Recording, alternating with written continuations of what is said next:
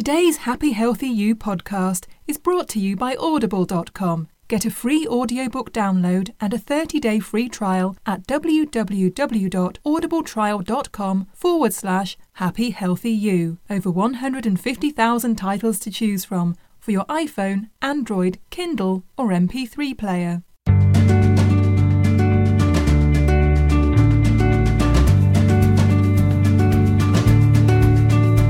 Hi, everybody. Welcome to Happy Healthy You, the podcast. I'm Connie Bowman.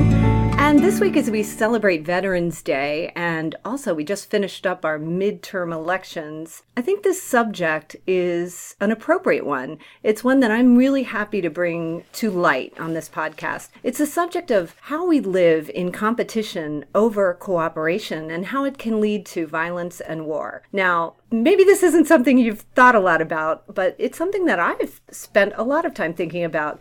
And it's not to say that this week, as we celebrate Veterans Day, that our servicemen and women are not to be honored and celebrated for all of their heroism and their gracious defending of us over the years and helping us maintain the freedoms that we cherish in our country.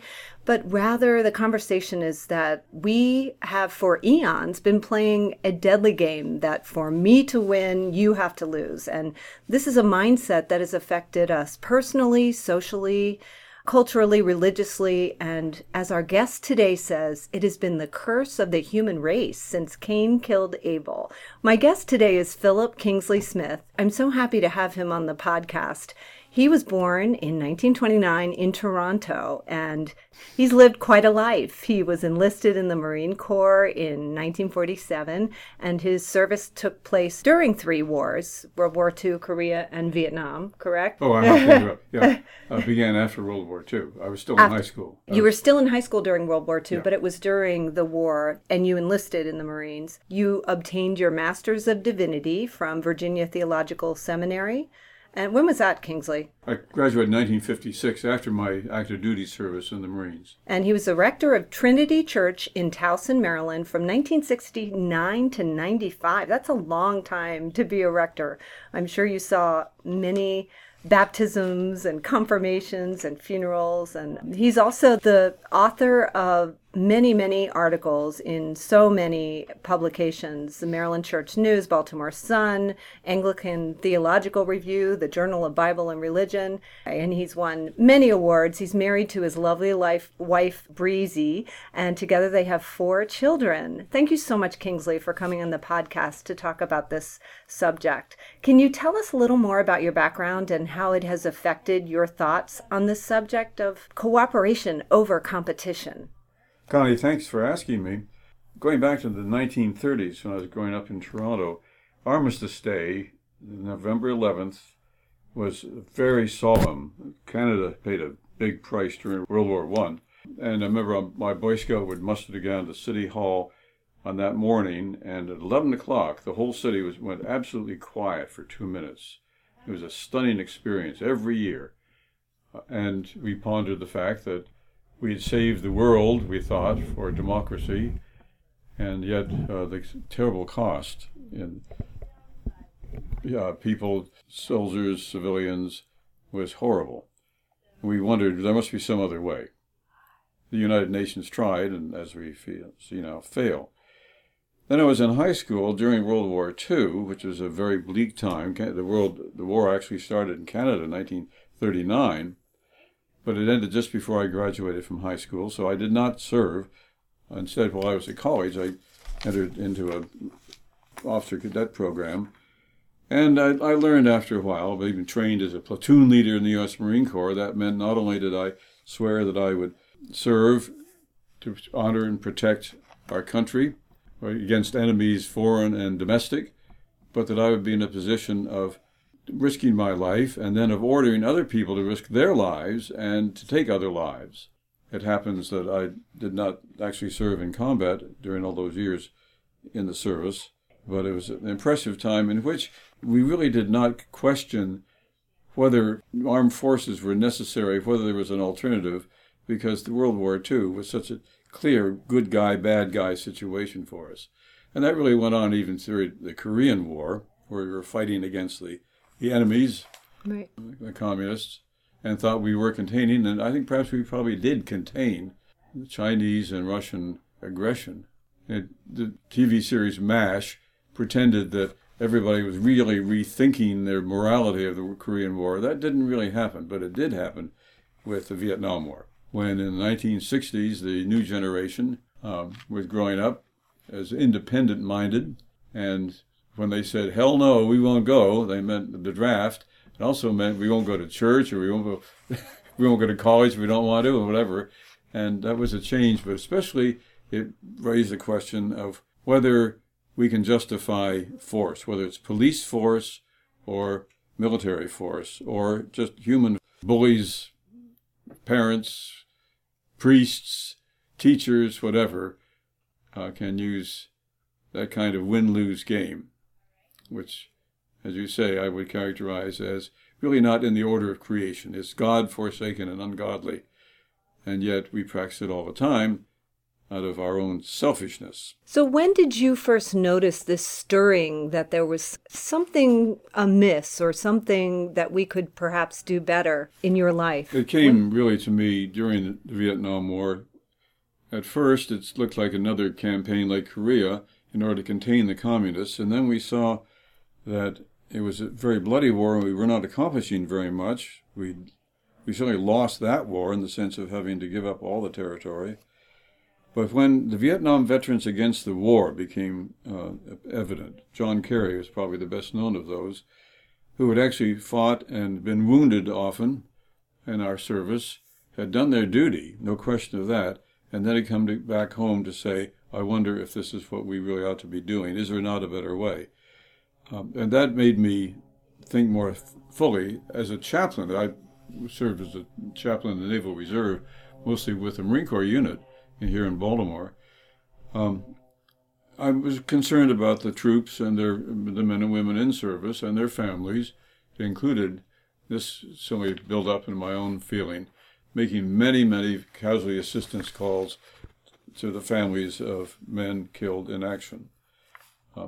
Many of them had no real church connection, so I ended up doing a lot of their funerals. Still, it was ministering to those who had died and to those in their families. But now I was wondering whether we should recast our whole concept of using violence to stop violence, whether there might be a better way. And it was about that time that I discovered the work of René Girard, who was a great anthropologist and very knowledgeable about religion, primitive and ancient and modern, in which he makes a lot of good comparisons and insights into what goes wrong when society decides it has to purge itself of its scapegoats, and using forms of violence to make sure that they are protected from any kind of invasion or cultural assimilation or something like that. What does that mean, Kingsley, purging itself from its scapegoats? The best example in people's minds right now is the Nazis choosing the Jews to be scapegoats. Not only Jews, but primarily Jews, and succeeding to a large degree for a long time, for 10 years. This was what made Germany so strong, at the expense not only of the Jews of Germany, but of our other enemies.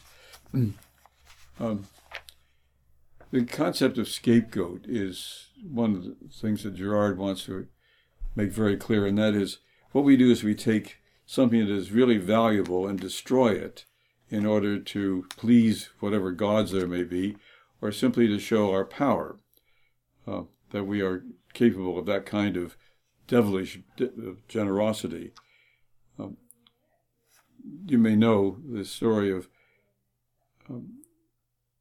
The Rite of Spring, which Stravinsky adopted for that famous and not notorious ballet. The whole point of this ritual of spring that goes on in the primitive time in Russia is that it ends with a great dance, a kind of a musical chairs dance, in which one of a group of young women is selected to be the victim and is then destroyed by the others, so that the crops will grow, so they'll have peace, so their enemies will not have to be able to take over. And that kind of scapegoatism occurs again and again, and at very low levels, even at bullies in a schoolyard. They call play yards, and which can be war yards, really, if you're being bullied, for some people to declare their superiority. So we do see that manifest today in bullying. Where does this mindset, as you go back in history, where did this mindset begin, do you think? I mean, it's such an ingrained part of our mythology. And where do you think it began? Well, I'd say that the myth of Cain and Abel, or even for that matter, Adam and Eve chose to try to be better than God by eating the forbidden fruit. But interestingly, the Cain killed Abel because Abel's sacrifice as a hunter was more pleasing to God than Cain's as a harvester. And so it was a kind of a harvest festival. A religious event was the source of what we call the first sign of this kind of destructive behavior, the ungodly game. For me to win, you've got to lose.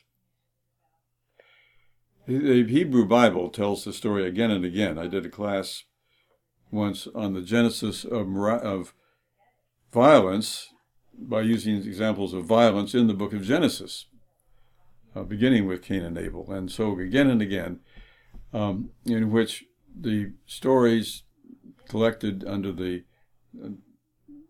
in Genesis and the other books of the Hebrew Bible, again and again show how diabolically tempting it is to win over other people.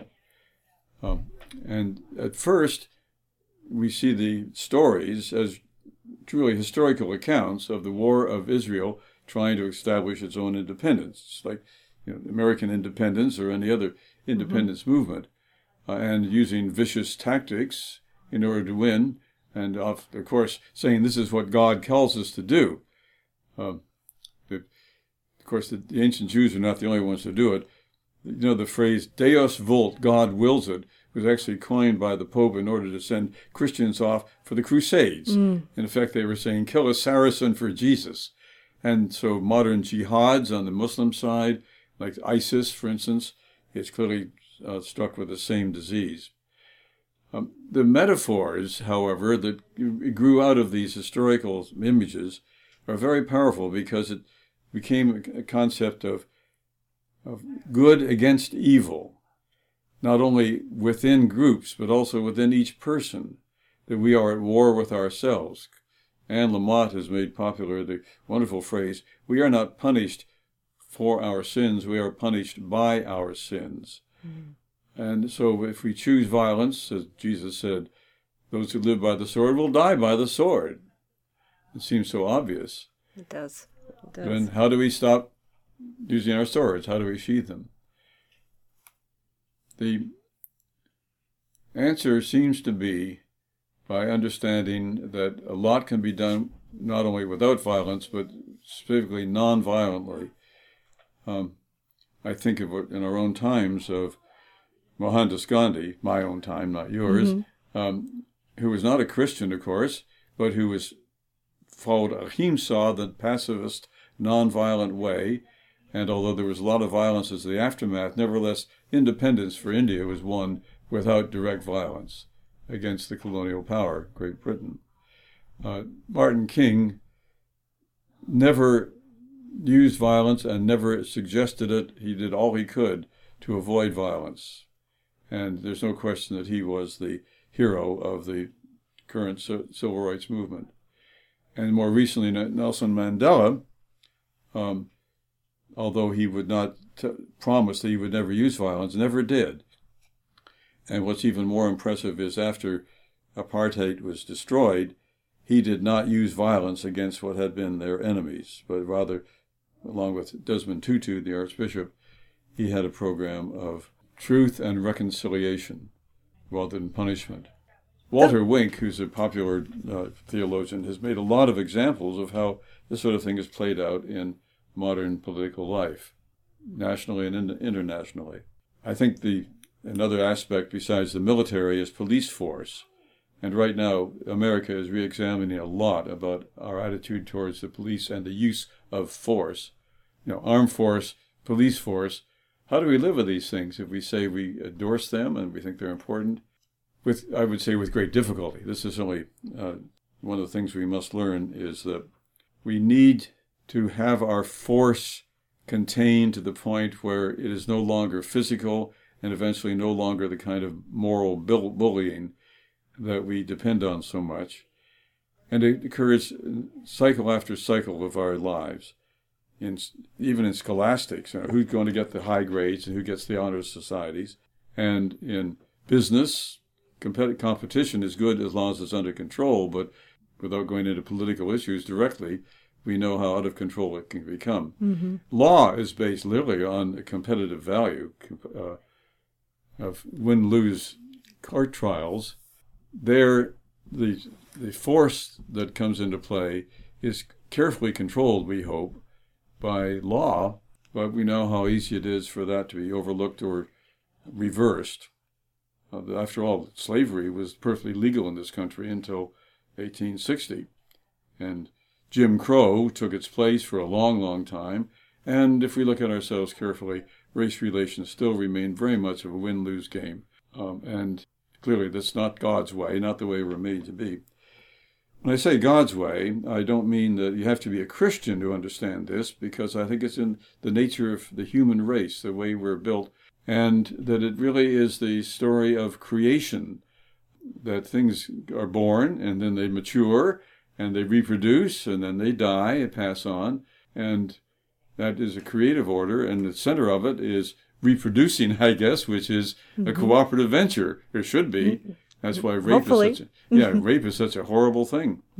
That makes a punishment out of what should be a joy. So is peace a viable economy? Because I think, you talk about these different successful nonviolent campaigns with Gandhi and Martin Luther King. And, they were somewhat successful. However, to sustain that kind of a mindset, we really have to have an economy that is based around peace. I mean, do you believe that peace is a viable economy, and what would that look like to us? Well, we know that communism did not work as a economic system. Mm-hmm. It was too naive about how easy it would be for people to get along. And instead, it ended up with communists having been responsible for probably more violence than any church ever was, or any religion. People say, religion is the source of all violence. Well, communism went to work as a non-godly, atheist organization, and it was equally violent. How do we do this? We have competition, that's all right, as it is in sports, as long as it's very carefully controlled, understood to be in the context of a cooperative society. We've had a lot of problems with competitive sports in recent years now. We're recognizing the fact that the violence, especially the violent sports, lead us to celebrating force and power and pain. We pay football players for injuring opponents in the National League, Football League. Even the non-competitive, non-violent sports like golf can get pretty vicious. Mm-hmm. But it's the competition that is brutal that's got to be looked at. As long as the rules try to control that, but they don't always succeed. And I think we need to relook at a lot of competitive sports, and there is such a thing as called the new games, which are non-competitive sports. I mean, golf is not competitive, except you're against yourself. Right. That's pretty good. We play against ourselves. Yeah, play against ourselves. But and so far we haven't had many cases of violence breaking out on the greens. So it's just, I don't know. There's some golf clubs that end up in the lake and and being broken. But yeah, you're right. I know. I kind of feel like when I play tennis, I have a little bit of a hard time being competitive, but I love to play. And when I'm out on the court, I will do my best to win because I enjoy the game and the sport. Mm-hmm. And I think that's sort of what you're talking about. It's not that I'm out there to prove myself better than my opponent necessarily, but That's how you win. That is how you win, though. But I do want to be a worthy competition. Yeah. I find myself going, oh, I'm not good enough to play with her. Maybe, I don't know. There's so many voices in my head, and none of them are really competitive. So. Yeah, well, just so while you're playing the game, you realize that when the game is over, you shake hands, you go off and have a cup of tea or a beer or something together. Exactly. Exactly. University of Maryland played Penn State last week, and there was an issue with the guys on one of the teams not shaking hands with the other. Yes. That's really toxic, isn't it? Yes. So where do we go with this? What did the spiritual masters teach about this that we can take from that and maybe try to reevaluate the current system that we live in to try to make things a little better? Yeah, Gautama Buddha and Mohandas Gandhi, who certainly were strong proponents of nonviolence, ahimsa, were not Christians, because I think everybody can recognize and have revealed to them the importance of cooperation as simply the existence and survival of the human race. But for Martin King and for myself, Jesus is the best example, because we see him as completely nonviolent himself. Some metaphorical language may come through, but that's not the same thing as put away your swords, as Jesus said.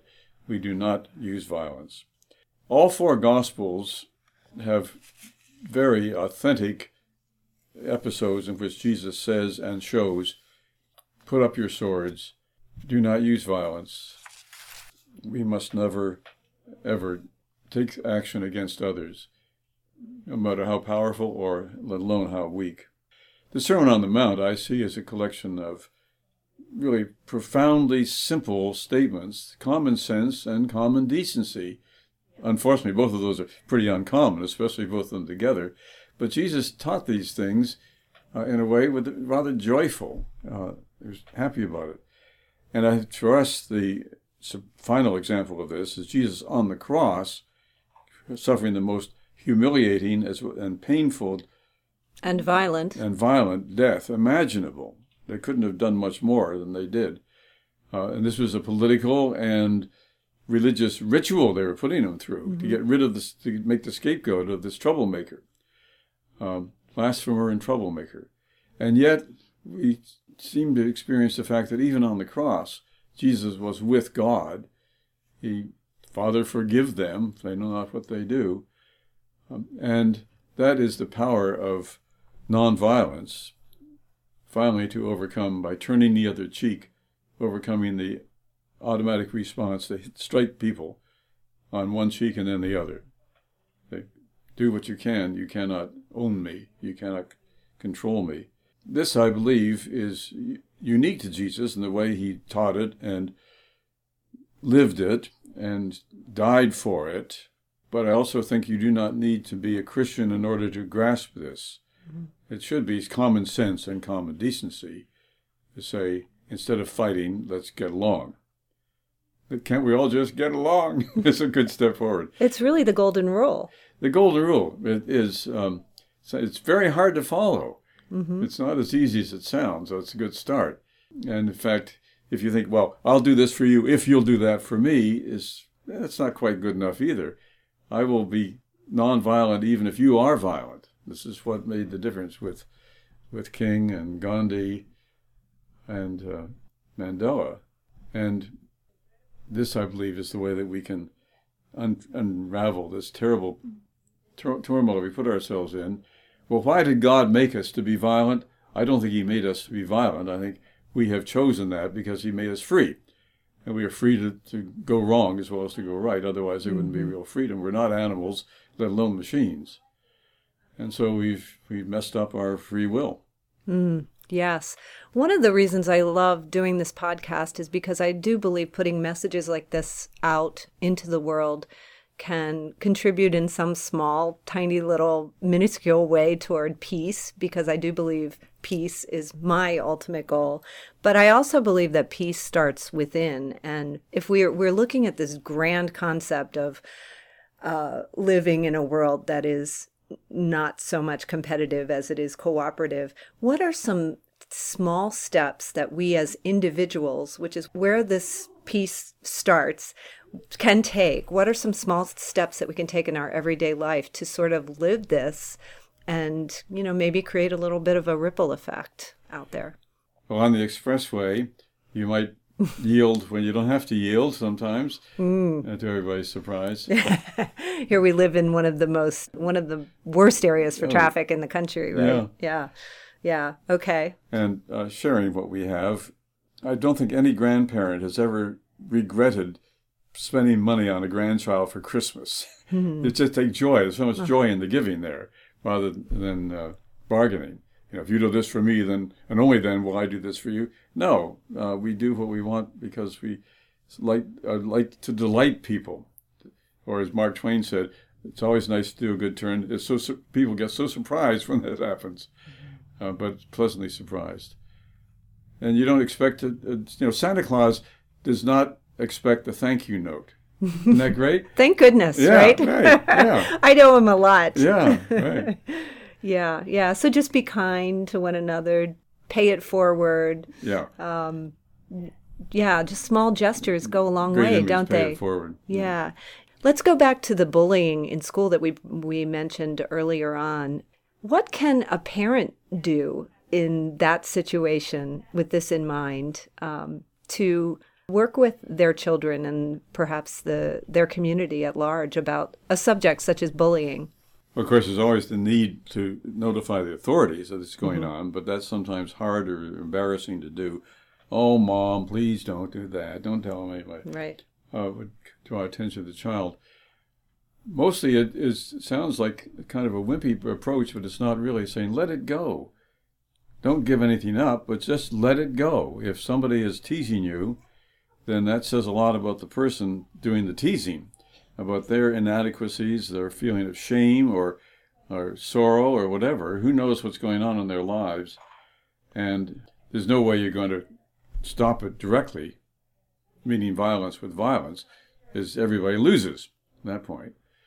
It's when you say, I'm not going to play the game anymore. It's a godforsaken game. And you try to tease me into reacting, I'm not going to react. I think children can learn that, even little children can say, oh, let it go, Harry. Maybe he doesn't mean it, but in any case, it's not going to do you any harm. Sticks and stones, they break my bones. We all learn that in the kindergarten, don't we? We used to. Names will never hurt me. Of course, they can be painful, but no, I think that helping children realize that they don't have to fight. There are times in which the enemy is at the gates, the border is being violated, the tigers are invading the town. We have to use some kind of force to stop. But the doctrine of just war has a lot of sense to it. We have to see there's no alternative. We use as least amount of violence that is absolutely necessary. But one more thing I always add to that usual list is, and whatever we do, we feel bad about it. If we've had to bomb cities in Germany in order to end World War II, or drop atom bombs on cities in Japan, we feel bad about it. It's terrible that we got to that situation, and instead of just wallowing in guilt and sorrow for what's happened, now let it never happen again. And with the atomic energy, the ultimate form of bullying, so many violence, so far at least, we've kept the lid on. Now, if we can do the same thing with small acts of violence, relatively small, terrorists and so on, rapists, bullies, we can do it. It can be done. It starts with identifying the problems, which is what we're doing right now. And see, I never do anything bad. I'm always do everything good because I'm a romper room doobie all day long. Nah, that is a little misleading. I remember romper room. Oh, yeah. Yeah.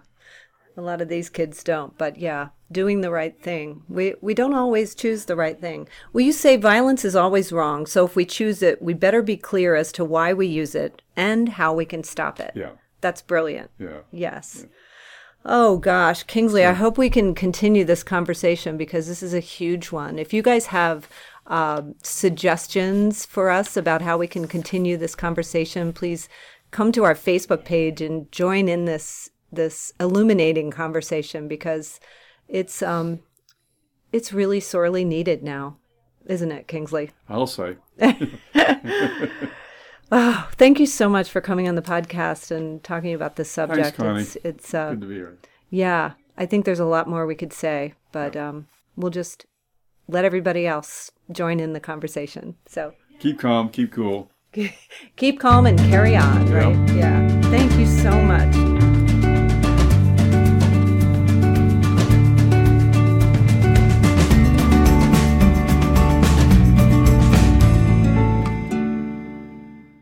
Thanks so much for listening to Happy Healthy You. And just for you guys, the Happy Healthy You listener, Audible, the awesome audiobook people, are offering a free 30-day trial to give you the chance to check them out. I always have about 3 audiobooks going at once. I listen when I'm driving. They're great on long trips, when I'm running, or just hanging out at home. To download your free audiobook today, go to audibletrial.com/happyhealthyu. Hey, you'll also be helping support this podcast, so thanks.